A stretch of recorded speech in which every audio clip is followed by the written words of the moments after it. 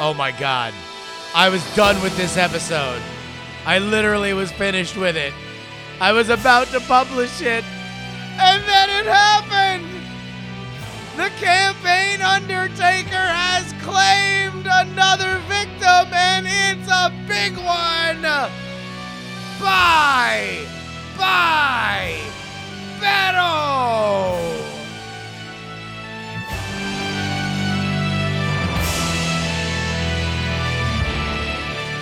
I have never been more proud of a prediction than saying that Beto O'Rourke ran a terrible final 2 months to his Ted Cruz race, and that it was a horrifying idea for him to run for president. Quite possibly. And we are going to delve into this next week. Trust me. This might be the worst run campaign of all time. By the money. It might be the biggest waste of money in political history. Honestly, that dude had so much cash. And here's the real legacy. Here's the sad part. He doesn't even get to November 6th. The day, the anniversary of Beyonce endorsing him for Senate. You've got to be kidding me. All right, we're going to do all the numbers. We're going to dissect this on such a minute and obsessive level next week when I can actually do the research on it. But I had to tag this on here. Oh, my God. Beto O'Rourke is out of the 2020 race. In his tweet storm announcing it, we do not know whether or not he's going to run for Senate. I'm sure there will be a lot of pressure on him to do it. I don't know if he can. Now that he went all in on, hell yeah, we're going to take your guns. Is he even viable? So much to get in. Donald Trump literally seconds ago. Oh no, Beto just dropped out of the race for president despite him saying he was born for this. I don't think so. Oh. I mean, really. So much. All right. Here's the episode. It doesn't mention anything about Beto. Here you go. The episode already in progress.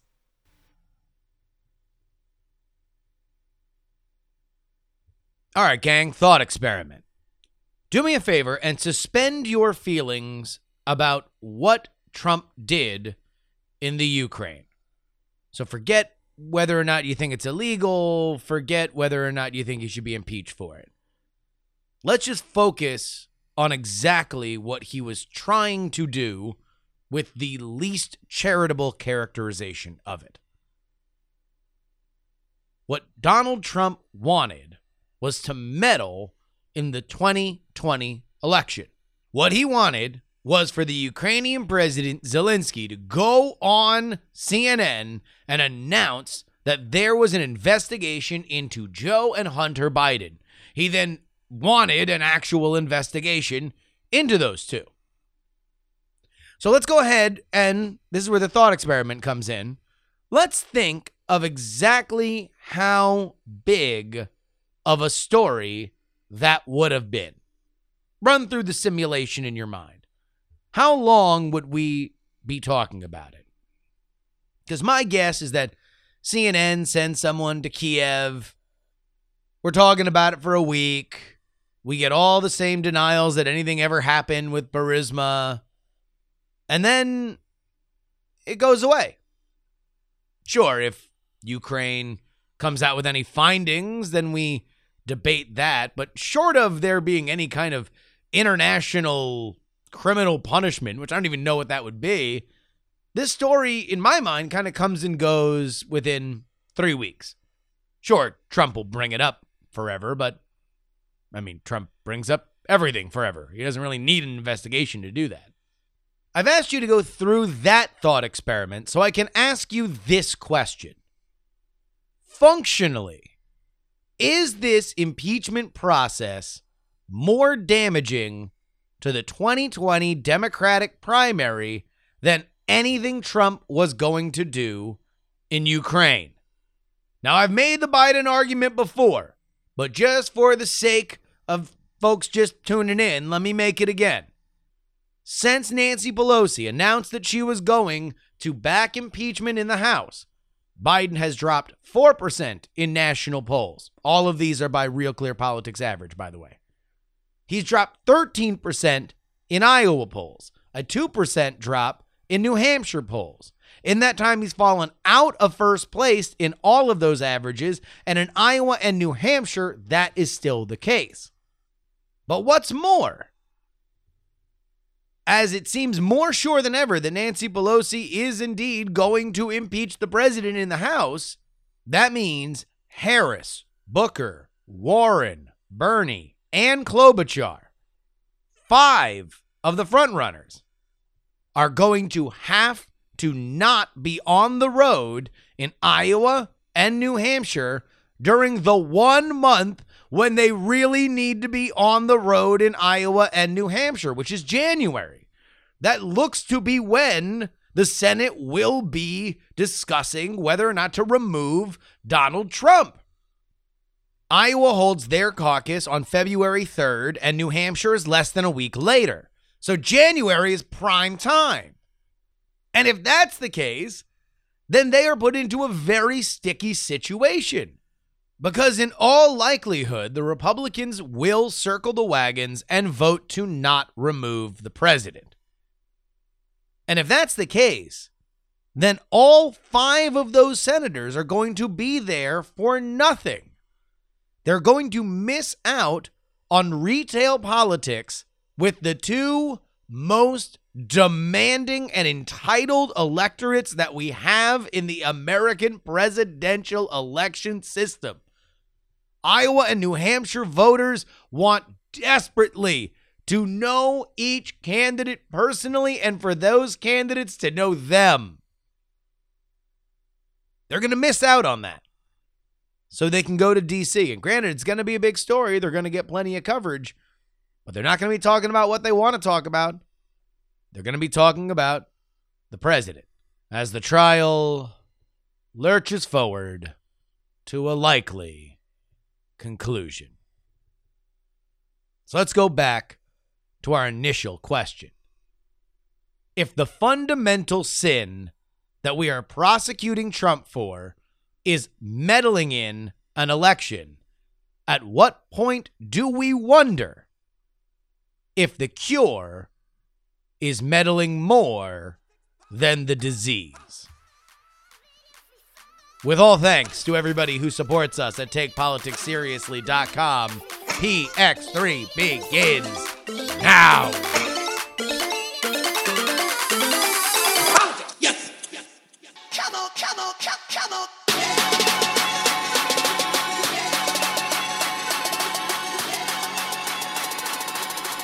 Hello, everybody. Welcome to the new Friday edition of the PX3 show. My name is Justin Robert Young.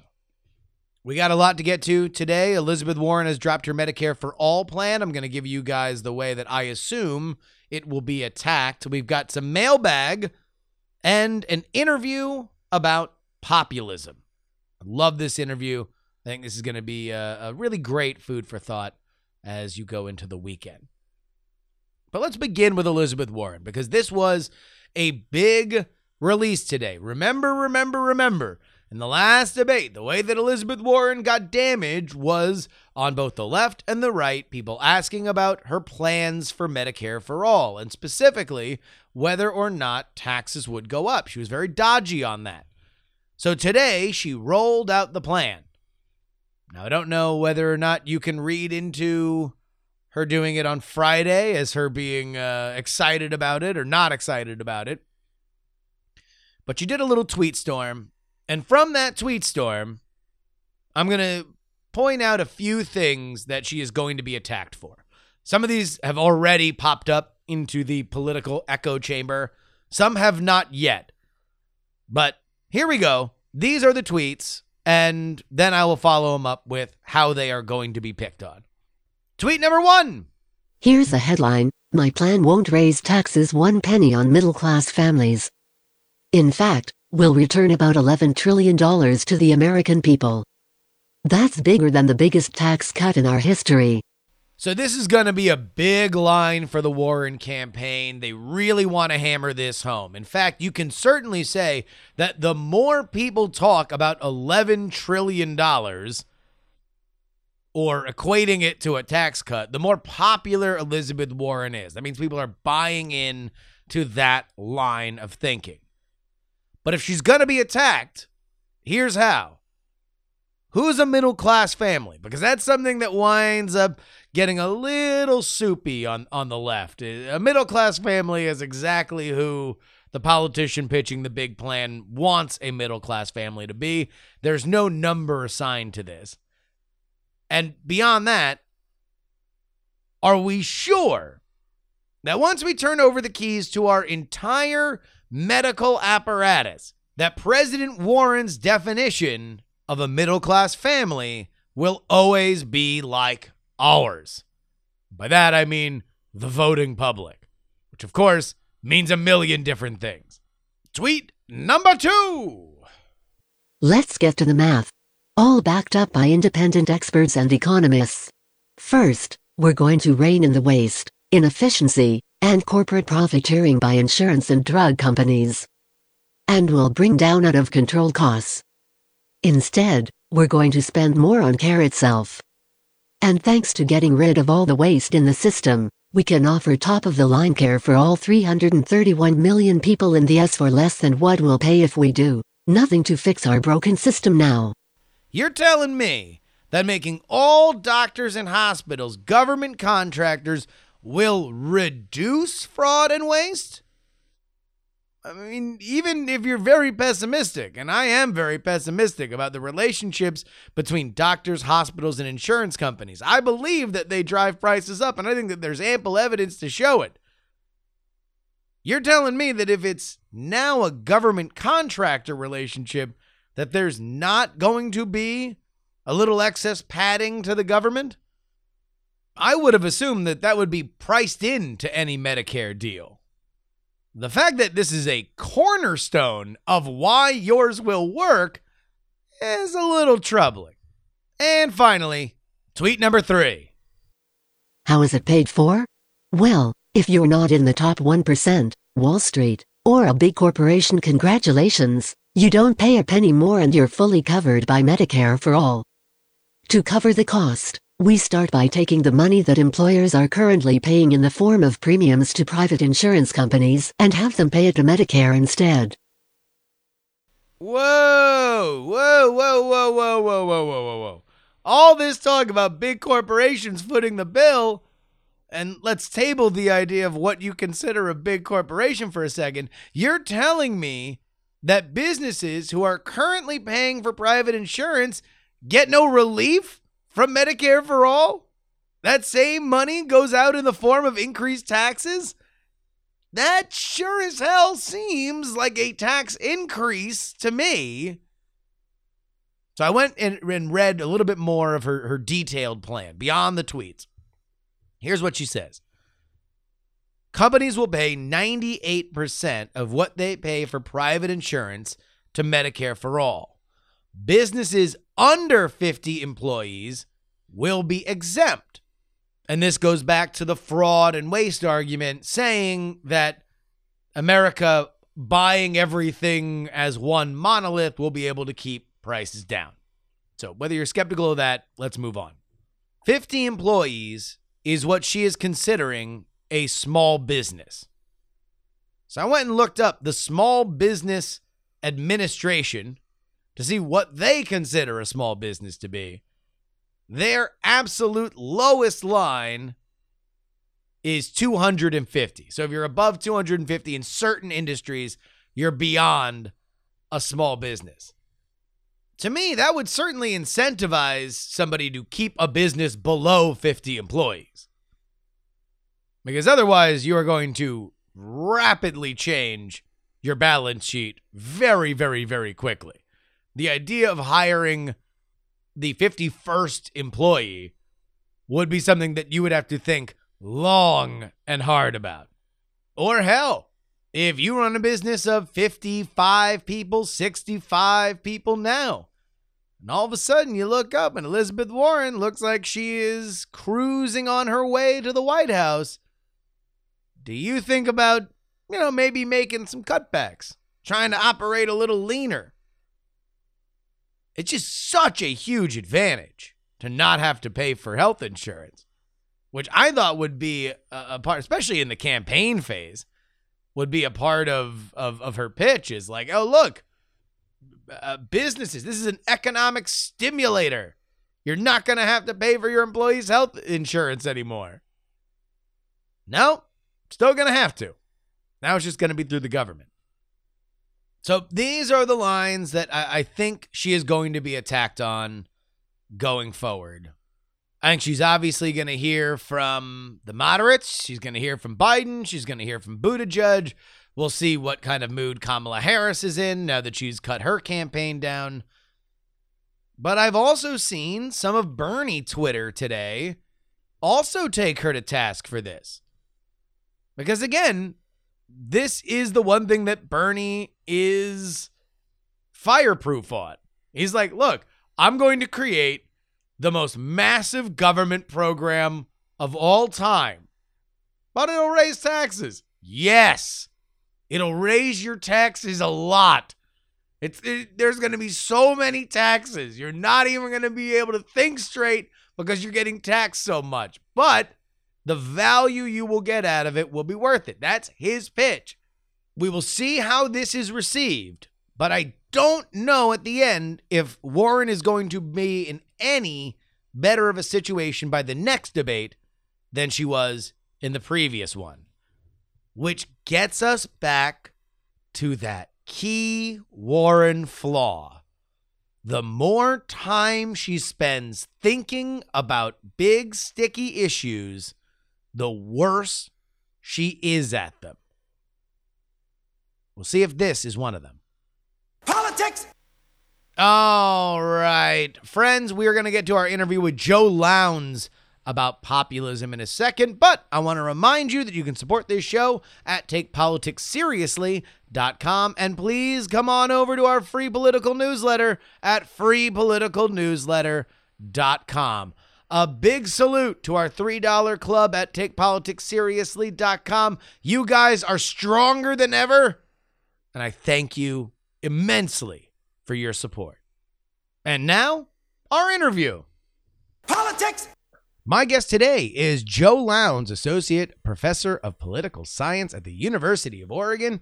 He researches and writes on race, population, right-wing politics, and American political institutions. Joe, welcome to the show. Thanks for having me, Justin. Now, I wanted to have you on to talk about populism. Populism is something that after the 2016 election, I specifically I vowed to sort of educate myself more on two terms, populism and globalism, because I felt that they were things that I fundamentally misunderstood and that led for me to not see the election of Donald Trump coming. So let's start at the basics, the pre-Trump world. Where does populism come from as a political force? You know, it's a difficult concept. You're not alone in trying to figure out what populism means, and I think it's actually used fairly loosely by journalists and pundits and even academics alike.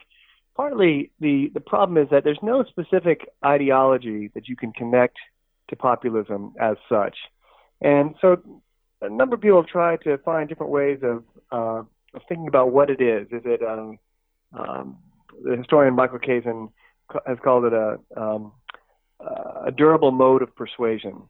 The political scientists Cass Muda and Cristobal Kaltwaller call it a thinly centered ideology. And other people kind of think of it as something as either a species of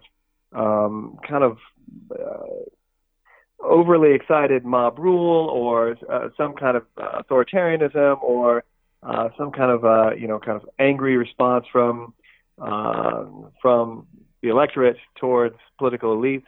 So there's a lot of different ways that people think about what the term even means. And then even historically, historians have debated what this concept has meant in U.S. history and what it's meant to represent.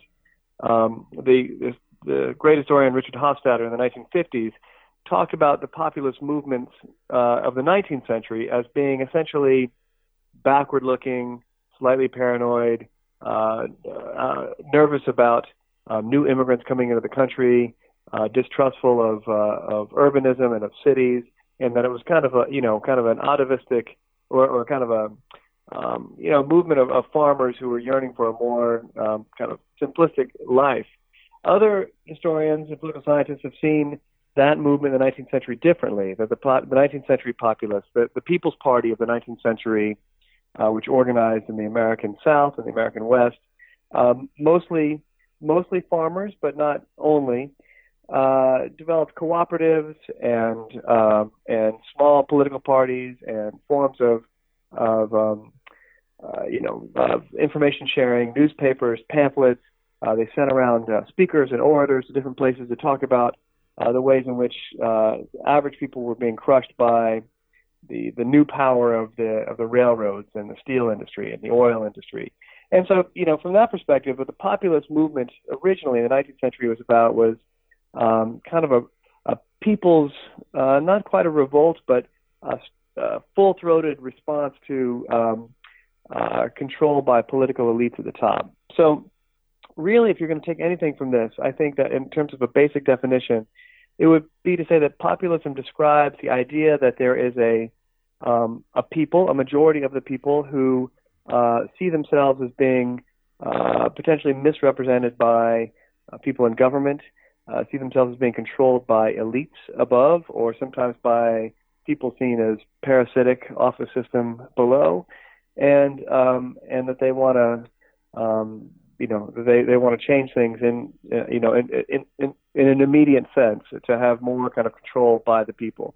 So that already makes it complicated enough. But on top of that, there are differences between what we talk about in terms of left-wing populism and right-wing populism. And you raised at the beginning of the show this Donald Trump and Bernie Sanders or you mentioned Donald Trump and Bernie Sanders as two figures who are often described as populists, and that gets into some key differences between those two types of politics, which is another thing that I think that historians and political scientists talk about. Well, but before we get into modern times, can you give me an example of pre 2016 Trump and Bernie, our modern meta of politics? What would be, in your mind, the previous great populist push? Well, in terms of kind of politics on the right in the United States, you could look back to the presidential campaigns of the Alabama governor George Wallace in 1968 and again in 1972. He claimed to represent the plain people, the common people, working people, against liberal elites in Washington, against bureaucrats, against liberal foundations, judges, and what he said he was doing was standing up for the interests of everyday people against people who were trying to push civil rights. And such he had a racial version of this. It was that minorities and wealthy interests were colluding against everyday white Americans. And so that's one example that people point to as kind of a populist movement in American society. But if you really have to go back to find kind of a full populist movement, it would be in the late 19th century. It would be in the 1880s and 1890s again, where you have this kind of large movement against that back then they called the interests, against wealthy elites who are controlling aspects of politics and the economy. So the populists at that time had a very strong influence on making political changes in throughout the states, the places where you have referenda as a way of making laws in states. We have it here in Oregon. You have it there in California. Mm-hmm. That was one of that was a result of the populist movement. They had this idea that you had to have as much direct democracy as possible. You had to have as much direct accountability and direct ability for everyday people to vote on and direct government. And so that's why referenda are a way that people can vote statewide on an issue as opposed to having it go through a legislature. The populists saw, and often correctly so, that legislatures were were often bought off by wealthy interests. Of course, the problem with referenda is that can happen there as well.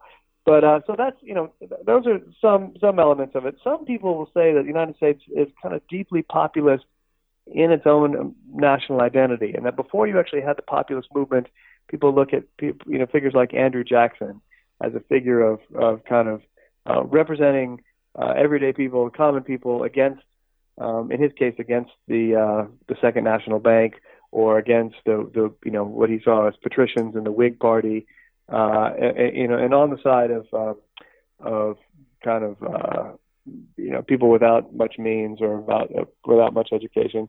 So there is something that the Americans, I think, deeply love about the idea of popular government and of government by the people. And sometimes this will get taken up by leaders who say they're going to represent people against the elites. And it's not. Another answer to your question would have been to say Jesse Jackson's campaigns in '84 and '88, when he linked the interests of urban workers in Chicago to coal miners in Appalachia. The idea that all these people had what they shared in common was the fact that they were just trying to make a living and were being continually thwarted by economic institutions and by wealthy people. So that's those are a couple of examples. And I'm trying to kind of going back and forward across history to kind of give you a sense of how this stuff plays out. So would it be fair to say that at least in the narrative of these own movements, they are defined by their enemies, by the elites, by whatever forces it may be that are injuring the populace that is now fighting back? Yes, absolutely.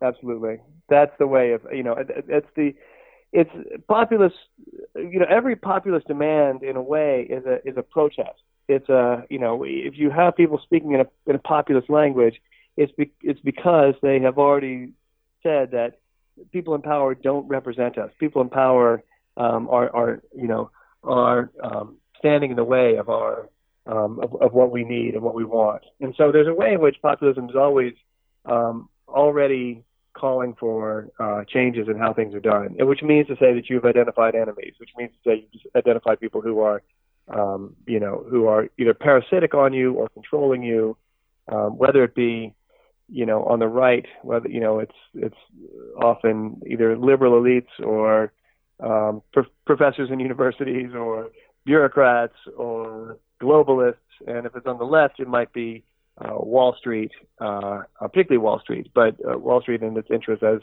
represented by people in lobbyists in Congress and that kind of thing. So you mentioned that there is a difference between the Trump brand of populism and the Bernie Sanders brand of populism, both of which sprung forth in 2016 initially. I mean, obviously Bernie Sanders has been at this for a very long time, but on a national scale. Let's start with Bernie. What are the defining elements that make Bernie Sanders' brand of populism unique? Well, I think the Sanders campaign really took off in 2016, partly because he identified himself as being outside of the system, outside of the Democratic Party, as well as outside of the political system altogether. Even though he's a sitting senator from Vermont. The language he used was that the American people were unrepresented, that they were left out, that increasingly the billionaire class, Wall Street, and their lackeys in Congress and elsewhere were shutting out average Americans from the basic needs that they ought to have met. And so his call for universal health care or for free college education or for much heavier taxation on the rich, or much stronger regulation of Wall Street, were all ways of saying that we're getting at something in the electorate of people who felt kind of unrepresented and left out, and felt like neither major party represented their interests. So you remember he's running against Clinton and portraying her as a consummate insider, someone who's connected to the political system, connected to the center of the Democratic Party, connected to Wall Street interests, and so he depicts his movement as being outside of that and against that, and representing in an authentic way. Part of this always is not just about ideas, but about kind of I would call it maybe cultural performance. Something about Sanders that his hair is kind of wild and a mess, and he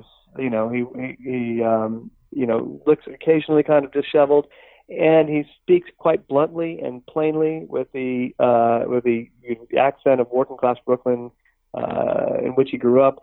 And there's something about that is also key to populism. It's an idea of authenticity, of not being groomed, not being slick, not being kind of a politician that's going to say whatever anyone wants to hear.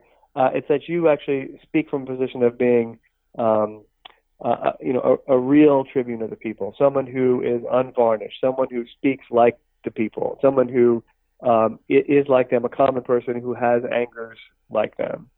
So I think that those are all elements of the Sanders campaign that helped it ignite. And one thing about both Sanders and Trump, and we can talk about this with Trump as well, is that both these figures come into American politics at a moment when each party has been made a little bit unstable, and partly it's there's the extraordinary wealth gap between the very richest Americans and everyone else. Was kind of playing itself out in both parties. The effects of this kind of thing, and so there's a way in which both Trump and Sanders spoke to some sense of feeling that there's something not working about the system, something broken about the system that they could redeem in some sense. Yeah, and what's fascinating about it is that they both sprung up at a time when, as the election began, I know myself, and it seemed to be at least the common wisdom amongst the polls, was that this was going to be the most establishment of all elections. It was going to be another Bush versus Clinton, right? This was going to be a legacy election amongst one family that had already put two presidents into office, and one family that had put one, or a couple that had put one of them in. And then on both sides, you see this tremendous kind of groundswell of energy. Now, before we move totally on from Bernie, the fact that Bernie is this disheveled guy and speaks in these very blunt, plain, well-practiced sound bites from his years and years of saying the exact same thing, which therefore in and of itself connotes authenticity, that has to be, attractive to people that are looking across the stage and seeing Hillary Clinton. Like that, this has to be a reaction to the idea that if populism is defined by its enemies, she was the enemy. Yeah, but defined by its enemy and defined by some sense of crisis. Populist politicians always require the language of crisis, and that something has gone very wrong, and that's what provides openings for populists to to get traction. It's got to be credible. You can't they can't just make up crises that don't have any actual bearing on everyday life. But there's a way in which Sanders was able to say that Clinton only represented the kind of the same corporate line that the centrist Democratic Leadership Council line that Bill Clinton had represented, that she had represented within the Obama administration, that things were not necessarily going to get that much better or that much different, that she had nothing really new to offer except for more of what the Democrats had offered for years prior to this, and that she really represented a right-wing drift a long-term right-wing drift in the party. So what he was able to say was that I represent something outside the system that represents where people really are and what their real needs are and what their real anxieties are and what are the things that are troubling them at night. And there's a way, that he can say that and speak in kind of plain terms. It's a linking kind of a cultural performance with specific policy positions that does that work. A lot of people are up to their eyeballs in debt, and they are not sure how they're going to take care of their health care bills. They're not sure how they're going to retire. Not sure how they're going to pay for their mortgages in the kind of the lingering effects of the 2008 recession. So there's a way that Sanders could play on that deeply in an American tradition of saying, we're the majority of the people. I represent what you really need as Americans, and together as Americans we can overcome and defeat this small elite of both parties. Populists often say that both leaders of both parties that there's very little difference between them, and that's partly what Sanders said as well. That if you vote for Clinton, she's not going to give you anything different than a Republican president would give you. Well, obviously, he came very close, but was unable to secure the nomination of the Democratic Party. Hillary Clinton then goes on and does lose to another populist in Donald Trump. So give me the differences between the Bernie Sanders populism and the Trump populism. Well, Trump also comes into this moment of kind of felt crisis, I think also ultimately in the wake of the 2008 Great Recession. In the primaries, the people that he drew into the party often were Republicans who either people who had been unaffiliated with either party, or Republicans who rarely voted. People who this was less so in the general election, but in the primaries he pulled in lower middle class and working class whites, not only whites but largely whites, who felt that in poll after poll, these voters in the primaries felt that they were politically disempowered, that they were economically vulnerable, and that in many cases they felt as white people demographically threatened by people of color. So you had this kind of way in which he lays out a cast of enemies. At the time, it was Mexicans coming across the border.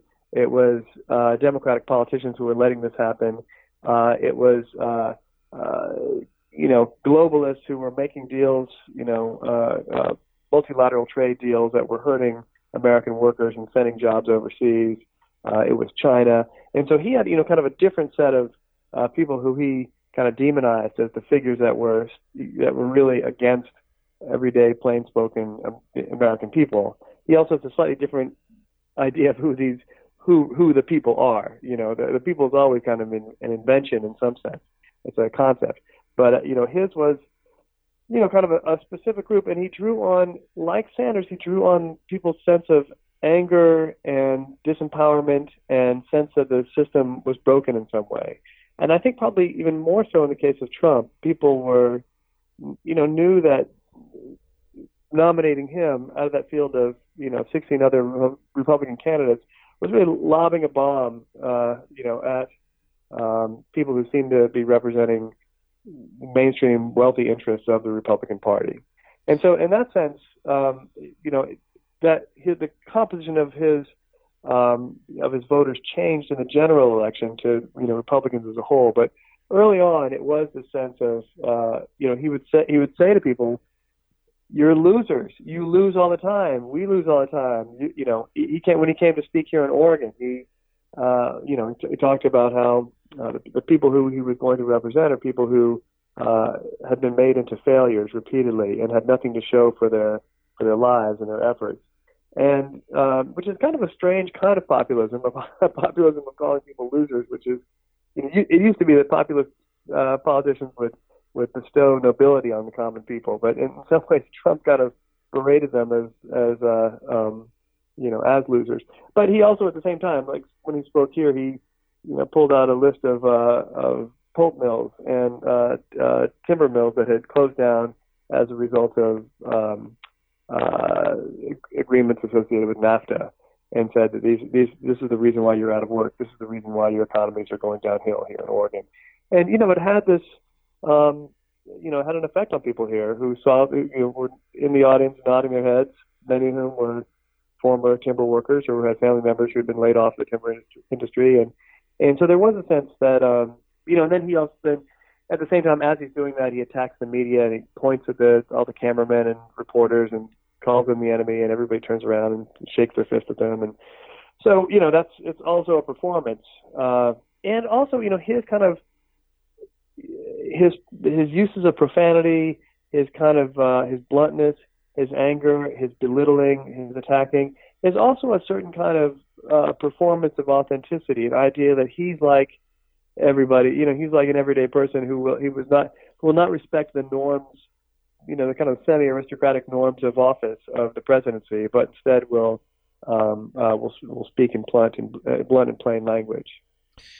So one of the things that I kind of recognize with the Trump campaign was that everything that you just mentioned were all hobby horses on the right in AM radio and Fox News. These were things that had been, the great sucking sound of jobs into Mexico was a Perot line, right? Pat Buchanan ran on, anti-NAFTA trade agreements and a lot of this kind of stuff. And that had, in the intervening decade plus, kind of been shuffled to the side. That was an opinion that had its moment, and sure, it would be something that you'd hear on Rush Limbaugh, and maybe you'd hear on, past 8 p.m. on Fox News.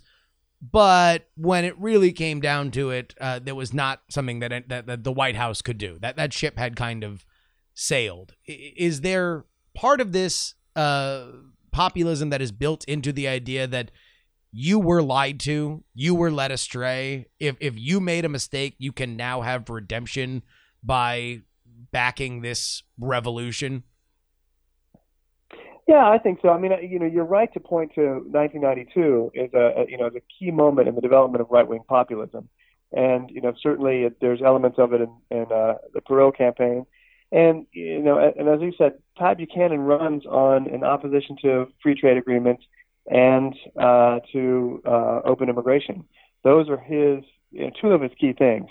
And these actually. I mean, that was also it was the failure of the Buchanan campaign that I think baked into the internal logic of politics writ large. That all right, well, it didn't work in '92. How's it going to work in 2016? Well, part of it is that these things are not, party elites don't always control things, which is interesting. After, you have, if you look at kind of, the kind of the populist right end of the Republican Party, you have the Goldwater and the Wallace campaigns in the 60s, and that produces a slightly more moderate figure in Richard Nixon, who also uses populist language, but not to the same kind of degree. And then, Nixon governs partly as a liberal and produces a lot of bitterness among right-wing activists in the electorate, who then cast around in the 70s to try to find someone who will really be an authentic representation of the populist right. And they end up drafting Reagan in 76 and then again in 1980. By the time he gets 1980, they've developed an elaborate structure of new right activists and organizations. And then after 8 years of Reagan and 4 years of George H.W. Bush, conservatives have become the establishment, not the outsiders anymore. And you have people who are now identified as neoconservatives, many of them former Democrats, who are the major advisors to Reagan and to Bush. And this produces a sense of kind of alienation and outsiderness from kind of populist right-wing activists in the electorate, and at the top as well. Pat Buchanan is able to tap into this energy, also bring in white supremacists, people who had been backing David Duke in '92, then flipped over to Buchanan, and he had surprising successes early on. It finally dwindles out, as you said, but it was enough that he got a prime speaking spot at the Republican convention. that year. But then that kind of, that kind of dies out, as you said, for reasons that you said. But then after 8 years of Bush and kind of exhaustion with two wars, and then 4 years of Obama, the Republican far right is able to kind of begin to muster energy. Partly through the Tea Party movement, partly through the people who fund the Tea Party movement from above, Americans for Prosperity and the Koch brothers and other people. And some of this turns into an energy that right-wing activists, intellectuals can begin, using in the Trump campaign. But the difference between Trump and Buchanan is that Buchanan was a kind of fully ideological right-wing populist thinker, speechwriter, cable news host, and candidate. Trump was partly he's kind of a dubious real estate magnate, but also an entertainer. He spends years on The Apprentice, focus grouping every week what worked well and what didn't work. And in that sense, he's a little bit like Reagan, who spent many years on the road as kind of a motivational speaker for GE. And Trump was able to kind of make a more kind of an electrified version of Buchanan's politics, also in a moment when the political system has changed a little bit, and there are more kind of political crises and political bumps in the road and things that Republicans aren't able to address. After Romney loses, they have the Republican Party comes together and it decides that they release what they call the autopsy report, saying that it's time for Republicans to think more about women and think more about people of color and think more about LGBT people and this, that, and the other, but without actually really mentioning the issue of class at all, economic class at all. And so there's a kind of a direction that the Republican Party wants to take itself, and Trump flips that right over and says, we are going to target working class whites, and we're going to do it partly by demonizing these other people, and kind of like takes it exactly in the other direction that Republicans said. But partly it's that, a lot of Republicans were no longer really delivering to many white people who thought that their whiteness had indemnified them from losing their homes, or from having declining or stagnant wages for many years, or from not getting health care. And Trump spoke to those people in a way that it's in a language and in a logic that said these people, these globalists are the problem. These immigrants coming across the border are the problem. These sneaky Democrats are the problem. There's a cultural crisis here and an economic and a political crisis that I alone can solve for you because I represent the common people, and together we are going to, with a battering ram, smash the gates of elite rule. And so phrases like Steve Bannon's "drain the swamp" become very popular on the campaign trail. Trump didn't really care about that line much one way or the other himself, but it would, that one and "build the wall" became the chant that people love to say over and over on the campaign trail. And it's partly because each one of them spoke to an element of populist politics. One was, we're going to keep these people out, these welfare-abusing criminal immigrants in the way they saw them. And the other is that we are going to take the lobbyists out of Washington, and we're going to drain the swamp. So those are kind of the elements that I think that allowed this outsider to beat 16 other candidates, on the Republican stage to propel himself. And in so doing, has really altered the kind of the long-term trajectory of the party in a way. I think both parties are probably under kind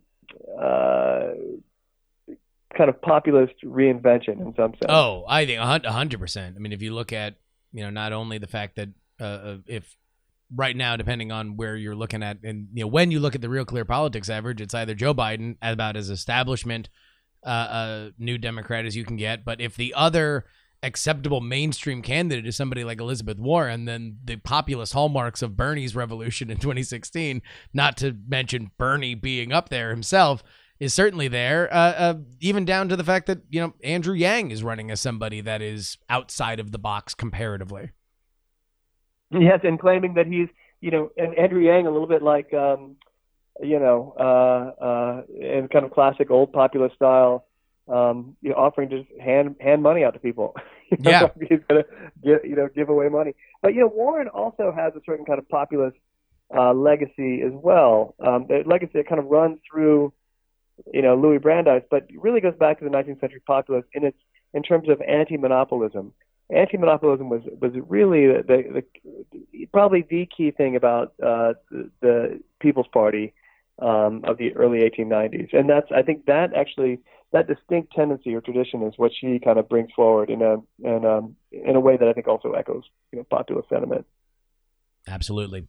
All right. Joe Lownz has been our guest. He's got a new book out that you should go get. It is co-authored with Daniel Martinez-Hosang and is entitled Producers, Parasites, Patriots, Race, and the New Right-wing Politics of Precarity. Thank you so much, Joe, for coming on the show. This has been awesome. Oh, thanks for having me, Justin. It was a lot of fun. Politics. All right, folks. Been a while. Let's go ahead and do a little but your emails. You can always send me a note, theyoungamerican@gmail.com. Again, theyoungamerican@gmail.com. Rudy writes, I've been catching up on the last few weeks of PX3. How likely is impeachment at this point? Are we putting a ring on this finally, or are we still treating it as the side piece everybody knows about? As far as impeachment goes, we're at the phase where we're like putting up pictures of us together on Instagram, and like all of our friends that have known about it for a while are commenting like finally, or like the eyes emoji. Like that's where we're at with impeachment. It's definitely happening. We are weeks away from it being Facebook official unless something crazy happens. As for removal, that's still very remote. That's like we're a member of a really, really, really rich family, and I'm trying to convince the patriarch that he really should give his blessing to me marrying this stripper. Like, that's how likely it is. Maybe the stripper's very charming and, the father relents. It's possible. Anything's possible. But the chances are remote. Sean writes, do you think that the Florida Attorney General is much, much, much more Trump-friendly than New York's? Is Trump's move really about keeping private stuff private or a substantial tax bill reduction? This is one of those, sometimes a cigar is just a cigar. If you haven't caught up on this story, Donald Trump has changed his official permanent residence from Trump Tower in New York to Palm Beach. And it's spurred a million different questions. Is this for tax purposes? A reminder that Florida is a homestead law, meaning that even if you were sued out of existence, you can never have your property taken from you if you are a Florida resident. So there's a lot swirling around. I tend to believe he just spends a lot more time in Palm Beach. And as somebody who grew up in South Florida, old people from New York moving down is kind of the bedrock that that region has been built on. So it's not too shocking that he moved down there. I would take this one at face value.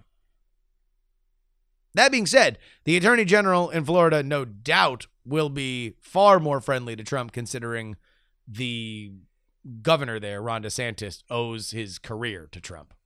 And finally, Ron writes, obviously what happened to Katie Hill shouldn't have happened, but I call BS on the misogyny thing. If you flip the gender, the result would have been the same.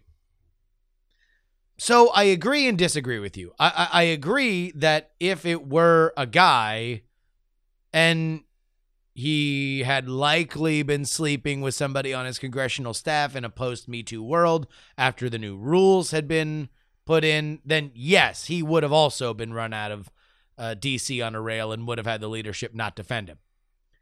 However, it is reductive to assume that men are affected by revenge porn as much as women are. Certainly this happens. There are dong pics that get circulated, but there is an institutional level of naked lady pics. Like that just happens at a more frequent clip. So I agree with you, the end result of her leaving. Yes, there were rules that I think both genders would have been kicked out on.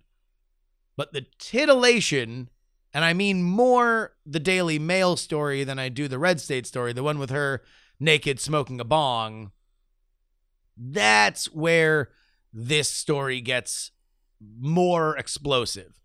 Would she have been run out if it was just that Red State story? Probably. Because I think the House opened up their investigation after the Red State story and before the Daily Mail story. But that's my take. Misogyny does factor into it.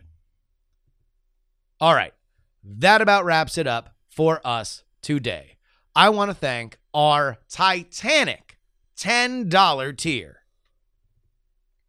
We've got Jonathan, D-Laser, Andy, Paul, Mike, Brad, and a new member to the club, Adam. If you want to join them or get on our $3 club, which gets you 2 bonus episodes per week, one on Monday, one on Thursday, then head on over to takepoliticsseriously.com.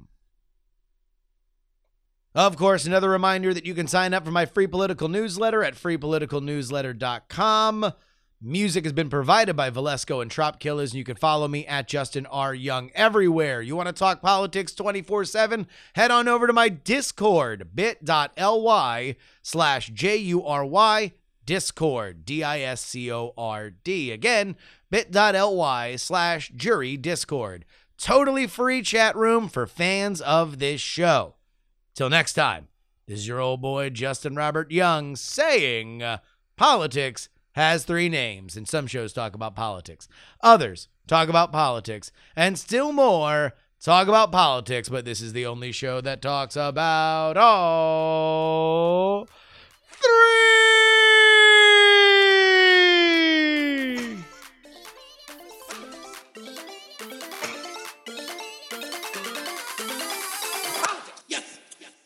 Come on.